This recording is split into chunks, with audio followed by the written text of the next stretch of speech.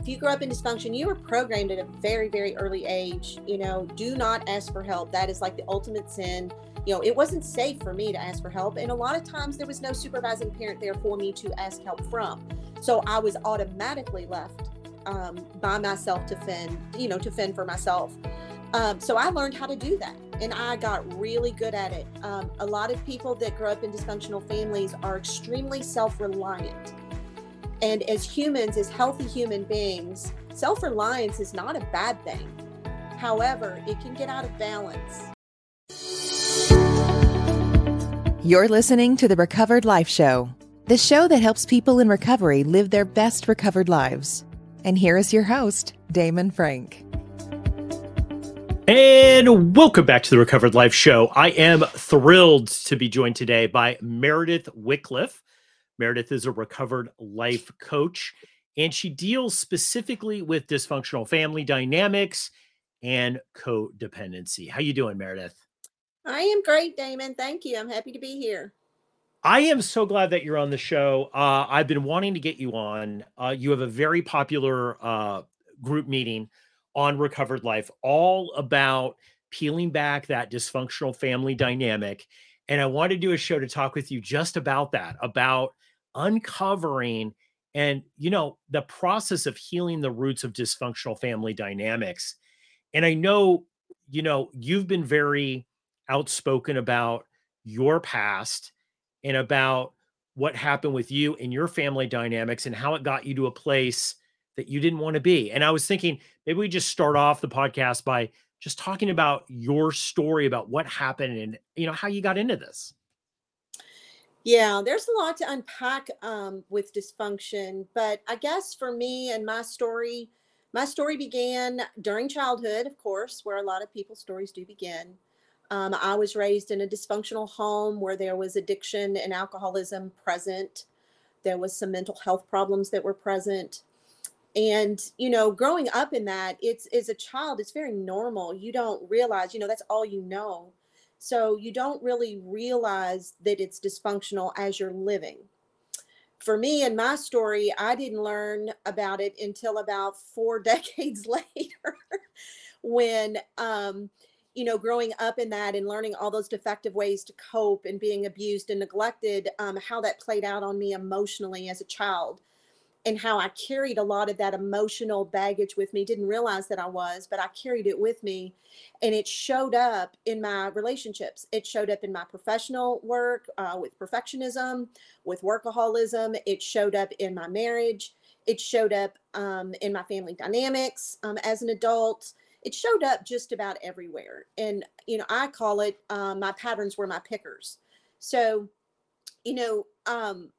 I guess the biggest thing for me was learning what was normal and what wasn't, learning what worked for me and what didn't. And in my journey, that has been the toughest thing because no one taught me how to emotionally regulate. If you grow up in a dysfunctional family or a dysfunctional home, you basically are taught, don't trust, don't feel. So you stay hidden, you wear a mask and you become what other people need you to be. So you never really get to know who you truly are at yourself, at your core, your authentic self. Your inner child gets very stunted. So I love that. And, real quick, I want to jump in here with this. I think a lot of people might be listening to this that are in recovery from drugs and alcohol. Maybe they, are sober or they're thinking about getting sober. And I think that there is a big, there's a big fallacy in the whole thing with dysfunctional families and addiction. I think a lot of people believe if they look around, they go, well, I'm not an alcoholic. I'm not a drug addict. So obviously dysfunctional families, it didn't affect me. I had a dysfunctional family, but it didn't affect me. But that's not the case, right? It doesn't just impact people in the areas of physical production, addiction to drugs and alcohol. That is absolutely correct.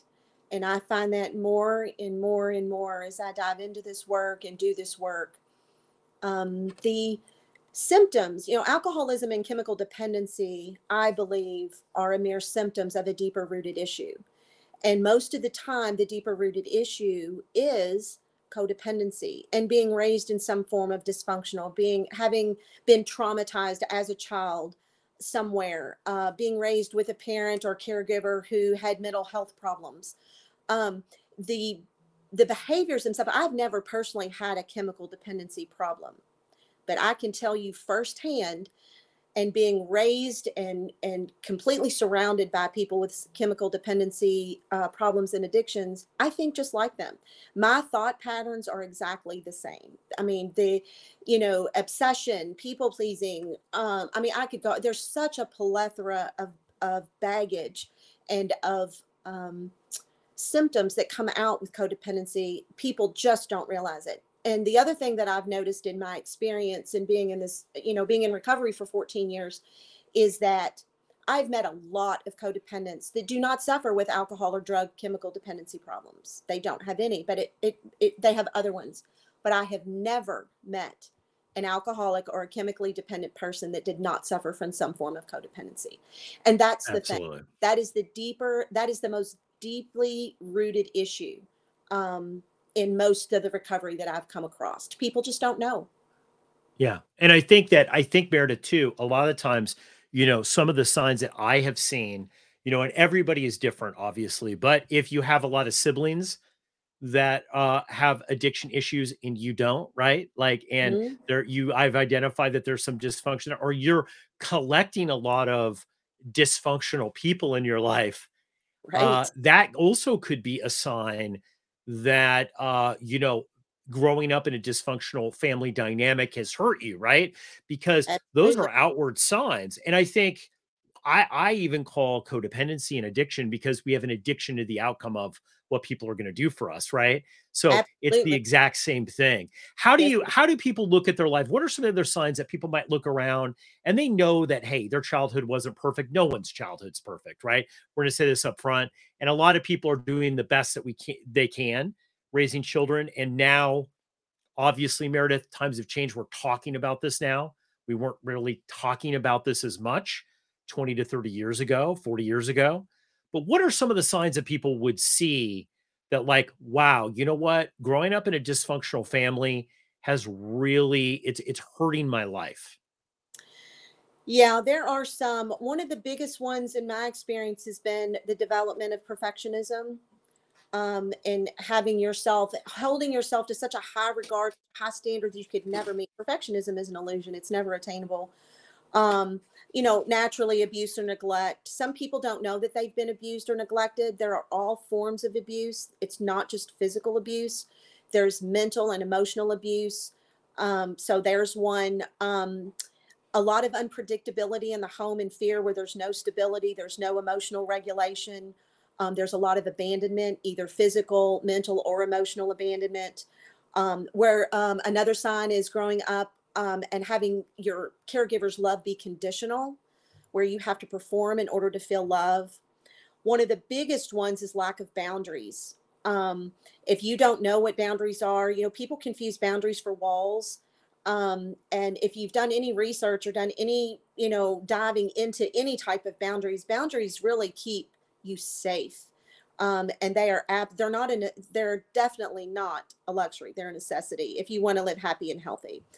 Poor communication and lack of intimacy are also one of the biggest ones for me is lack of trust, where you're always waiting for the other shoe to drop. You're always, planning worst case scenario, that hyper vigilance of, oh, if they do X, I'm going to do this. So you have 10 scenarios played out, and then the 11th scenario is the one you didn't think of.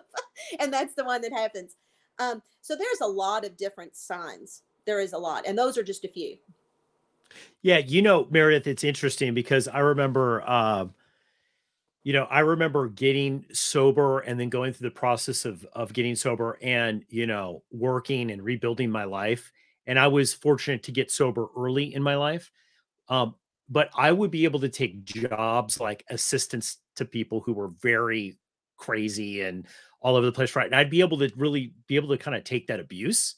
Mhm. And I remember kind of seeing the difference between me and other people being able to take it, but I'd also get a rolled in it. It's like I think the problem is when you're growing up in these situations and and it could just be a family member, right? That imparted it. The rest of the situation could be great. But what happens is that people that grow up in dysfunctional families, especially if there's drugs and alcohol in it, in addition, or an underlying mental illness, they feel comfortable in chaos. We can operate well there because we're Mhm. used to it where other people can't. But eventually, I find that starts to erode your life, right? Like you can't live that level of instability forever without it having direct effect on you as a person and the life choices that you have. That is absolutely correct. And it doesn't just affect your body. I mean, it affects all parts of your body. It affects your mental health, your emotional health, of course. But I think a big piece that I know I missed personally was the toll it took on my physical health. The from the symptoms that we talked about, perfectionism and workaholism. It was nothing for me to work a 120-hour work week. I could work 20 hours a day and function on very little food and very little sleep and think that was healthy, and I did that for decades. But it took a toll on my body years later. So you're 100% right. No person, no human being can sustain that level of function. It will catch up. I know it did for me, and it does for most people. It's just a matter of when. It's just a matter of how connected you are.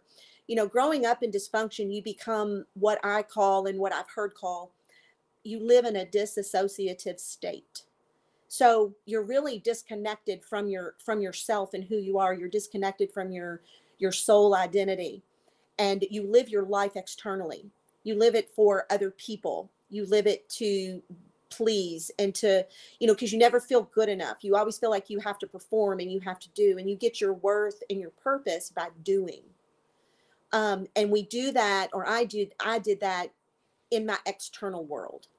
So I never fully could connect on the inside. And then I wondered why I felt like crap. It's like, this is not working because it shows up in every area of your life. It shows up in your Yeah. relationships. It shows up in your professional work. It shows up with colleagues. It shows up, in your body. I mean, you cannot, there's a saying that I like to remind myself of is you can't outrun your demons. They will catch you. So it's That's just, absolutely right. yeah, it's That's just a absolutely right. matter of when you can deal with them. Meredith, I think the thing is that's shocking about this for people that look at it is that they might not uncover that actually the unhappiness in their life, the root is a dysfunctional family dynamic until much later. Like, I'm somebody who was raised, one of my parents was an alcoholic. I was raised in that dysfunction and there was some craziness there. I had other members of my family that weren't like that at all. It was very healthy, right? But that one thing, even after becoming an alcoholic myself, which I said I would never do, right? Going through all of that crap to be able to get sober and to rebuild my life and to do it, I didn't really stumble upon that this was really an issue as big until my 30s, right? Like it was still like a decade later or so. And I'm still unraveling some of the patterns that I have in my life that are really triggered by that past dysfunctional family dynamic. And I think the overworking thing, you just totally nailed it. Both of us are entrepreneurs and are Mhm. out doing it. And it's like, being able to constantly over deliver and always having to have the answer for me, like when I started to question that, why am I over delivering all the time? Why do I always have to have the answer to that? I don't have to have the answer. I don't know. Like, that was a huge uncovering. And it was shocking to me that it took that long, even being in recovery around great people, right? Like you, to really uncover that. But it's not, I guess what I'm going to ask you is it's not rare, right? For people in their 40s, 50s, 60s, and even 70s to start to wake up and say, oh my gosh, maybe some of the ways that I live my life and the decision I make come from the root of that dysfunctional family. Oh, it's not uncommon at all. I mean, you're looking at one. I'm 56 years old and I didn't find recovery until I was in my 40s. And even the first, maybe 5 or 10 years of that, I spent in Al-Anon, which is a 12-step program for people recovering from the effects of someone else's addiction. It wasn't until about the last four plus years, I guess, that I was able to find Adult Children of Alcoholics, which really focuses on the family dynamic. And that is where that was the root of my core issue. And I can tie everything back to not blaming my childhood, of course, because that's not what ACA is about. The ACOA 12-step program is about finding your truth, and you have to go backwards so you can move forward. And because I was stuck, and I know I was stuck in trauma. And when you are traumatized, your emotional growth gets stunted at the age of which that trauma occurred. So my trauma occurred at between 6 and 7 years old. So here I am walking around in my 30s and 40s as an adult, but I'm showing up in my relationships like a 7-year-old. So you can imagine that didn't go over very well, because I was traumatized. I wasn't taught how to, process trauma. I wasn't taught how to process and regulate emotions. I wasn't even allowed to have emotions growing up unless it was anger. So, I had to do a lot of anger management things. That's how anger was one of the things that I used to cope and be able to get done what I needed to get done. And it really turned me inside out. It turned me, my codependency turned me into a person that I authentically am not supposed to be. And the one thing I really want to focus on, being a recovered life coach, there's no better time to be in recovery or have an addiction issue. There is so much help out there. There's so much more help than what there used to be. However, Absolutely. for codependence, there is not a lot. I mean, there's a lot of help in general, but like, for instance, I'll describe what I'm talking about. If you have a chemical dependency issue, you can walk into a treatment center and check yourself in for 30, 60, 90, 180, however long you feel you need, and you can get the help that you need. There are not treatment programs like that I'm aware of. At least they're not in my area for codependency. There are meetings, there are 12-step meetings, there's therapy, there's behavior modifications, there's things like Recovered Life, but there's no real treatment because it's not recognized in the psychological community or in the DSM-5, which is, what that is. It's the medical diagnostic tool. It's not listed as an actual disease. And I have great issue with that, because codependency to me is just as much of an addiction issue as a chemical dependent one. Absolutely. You know what? And it is a killer. It really drains your life. And and you're not outliving your best life if you are inwoven in this, right? No, you're So not. Meredith, what I want to do is when we come back from this quick break, everybody who's listening to this and they're like, yep, Meredith, check, check, check. This is me. This is me. This is me. We're going to talk about, after this quick break, how you can really start to uncover this and start the healing process. We're on with Meredith Whitcliffe. We're going to be back after this quick break. Are you ready to fully participate in your life and achieve true mastery? Join Kristen Fuller every Tuesday at 3 p.m. for the Life Mastery Hour, a peer support room designed to help you succeed in life and recovery. During this 1-hour peer support group, Kristen will discuss a variety of topics to help you navigate the challenges of early sobriety and build the skills you need to live a sober and fulfilling life.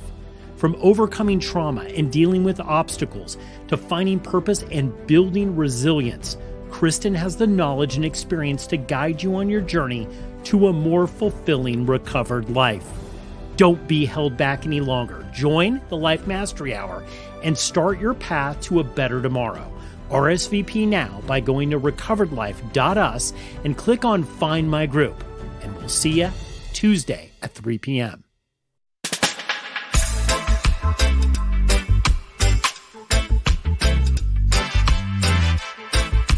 You're listening to The Recovered Life Show, the show that helps people in recovery live their best recovered lives.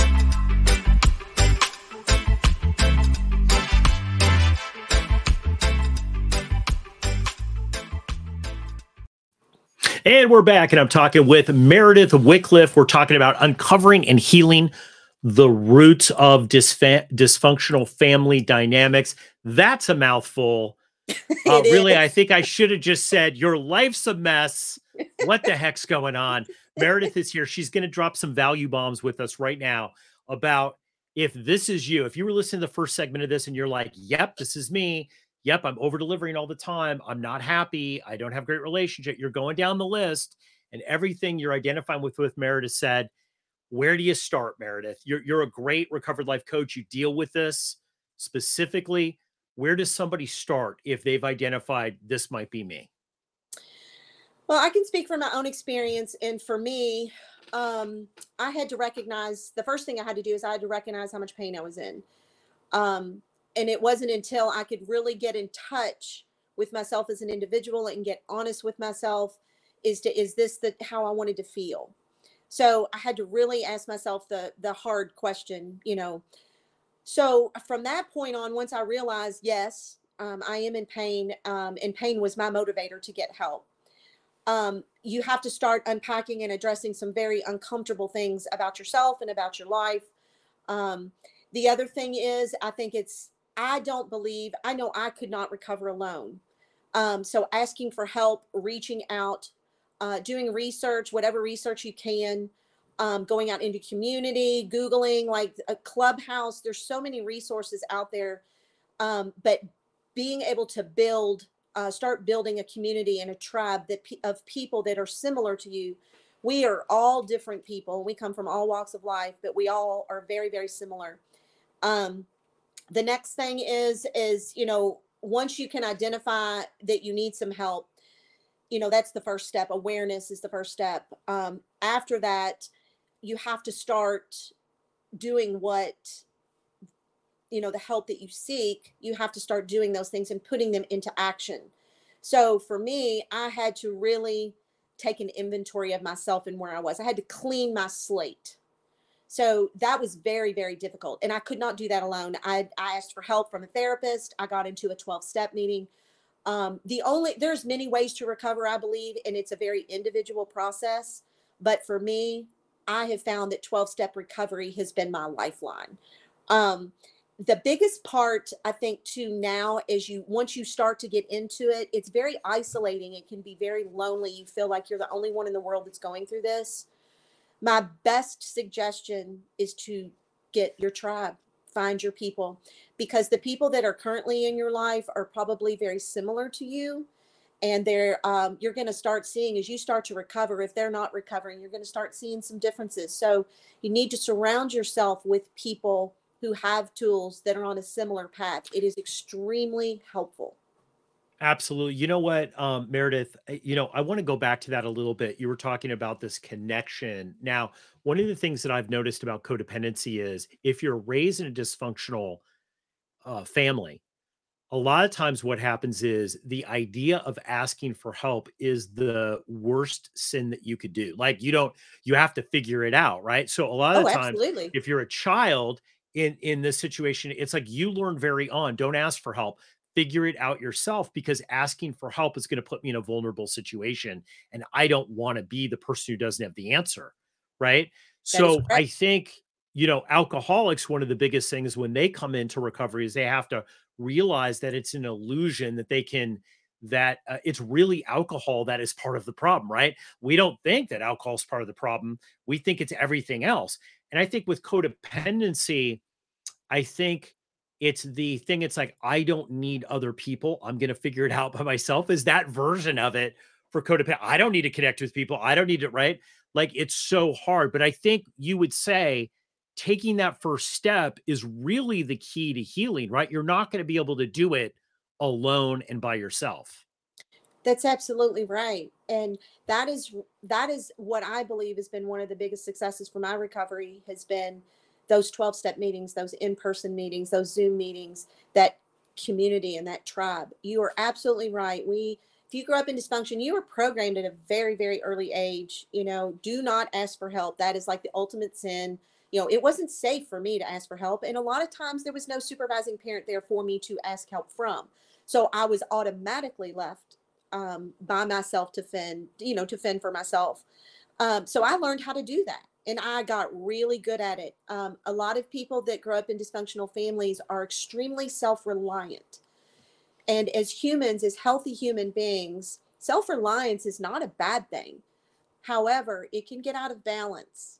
And we can, like, I lived in a bubble and I craved connection because I'm a human being.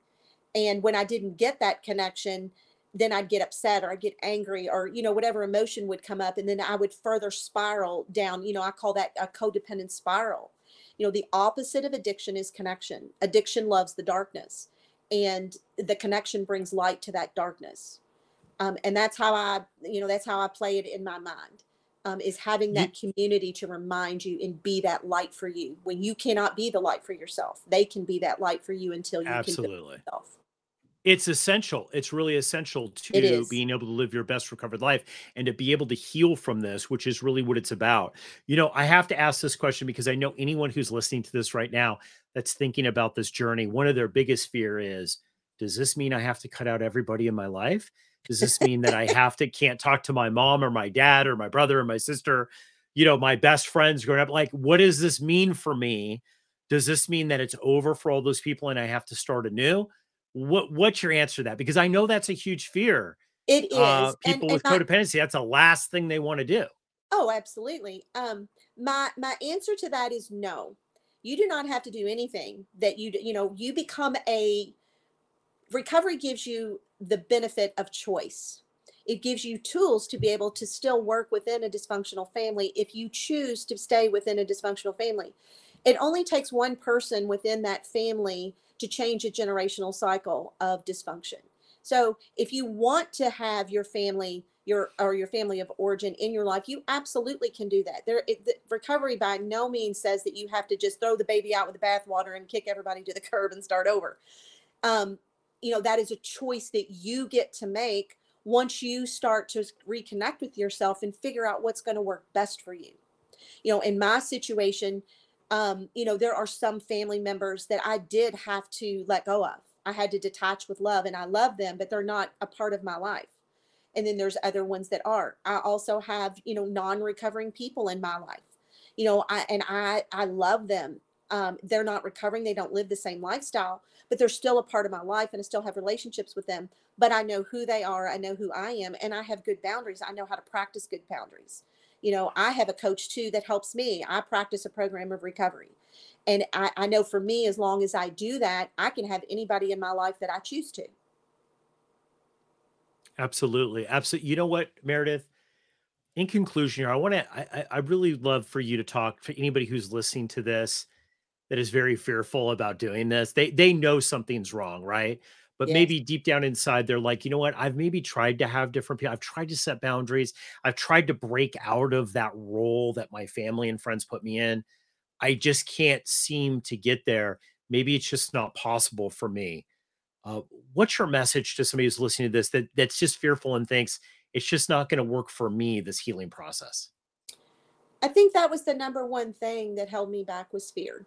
Before I got into recovery, I was married to an alcoholic, and a seed of recovery that I needed was planted 17 years prior to me getting there. So if someone is out there and listening to this, use this as a seed. You show up when you get there. You get it when you're ready for it. When the student is ready, the teacher appears. I know I had to be able to walk through my fear to be able to live a different life. I no longer chose or wanted to choose to live life in suffering and in pain. I wanted to live a happy, joyful life. And that doesn't mean that there's no fear that's there. It just means that I can wrap it up differently. I can feel the fear, but I can do it anyway, knowing that I'm going to get a different result. And Hmm. if you are tired of living in dysfunction, you're tired of living in pain, tired of suffering, tired of, just being taken advantage of, whatever the case may be. I have a very small little low or a slogan that I use, and I use it all the time, and it's do it different. If we always do what we've always done, we will always get what we've always gotten. So take a chance. You are the best investment you will ever make in yourself.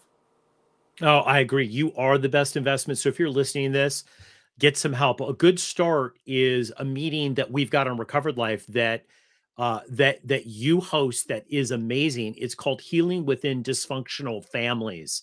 Meredith, talk about that. It's at 11 a.m. I'm sorry, 5 p.m. Every Wednesday, Pacific time. It is an amazing meeting. What can people expect if they go to that meeting? They can expect love and support, a listening ear. They can expect to find like topics with open discussion, a safe environment and safe place where other people are going through the same things or maybe have been on the same journey. A lot of good suggestions and solutions. We do not give people advice. We don't force. We basically share our experience, strength, and hope and let other people know what's worked for us and that we give other people hope that they can do it too. And that meeting is every Wednesday at 8 p.m. Eastern time. It's a wonderful meeting. And I'm Absolutely, it is. so grateful to be a part of Recovered Life. I can't thank you enough, Damon. Well, we're thrilled to have you because I think you are addressing something, and there's been a big popularity for this meeting. So definitely, if this is something that you want to do, we're going to put a link to the show notes about how to get a hold of Meredith, how to attend that meeting, Healing Within Dysfunctional Families. I think the reason, Meredith, that so many people are attracted to that meeting and working with you and finding out is that they're starting to uncover that awareness is starting to come up, that there is something more there, that there's no coincidence that they married an alcoholic. There's no coincidence that they have a substance, right? Like this maybe isn't a coincidence, that maybe there's something there and they're starting to unravel that and uncover that. And this is a really great, safe place to do it. So definitely check her out Wednesdays, 8 p.m. Eastern, 5 p.m. Pacific, Healing Within Dysfunctional Families. Meredith, thanks so much for coming on the Recovered Life Show today and sharing your wisdom with everybody. Thank you so much, Damon. It's been a pleasure to be here. Talk to you soon. Thank you. Keep the conversation going. Join Recovered Life. Recovered Life is a peer support network with direct access to top recovery coaches, content, community, and quality peer support meetings that can be accessed virtually. Whether you're pursuing a 12-step program, not involved in 12 steps, spiritual, agnostic, atheist, or just trying to figure it out, you're welcome here. Sign up today and access unlimited group meetings for only $19.99 a month.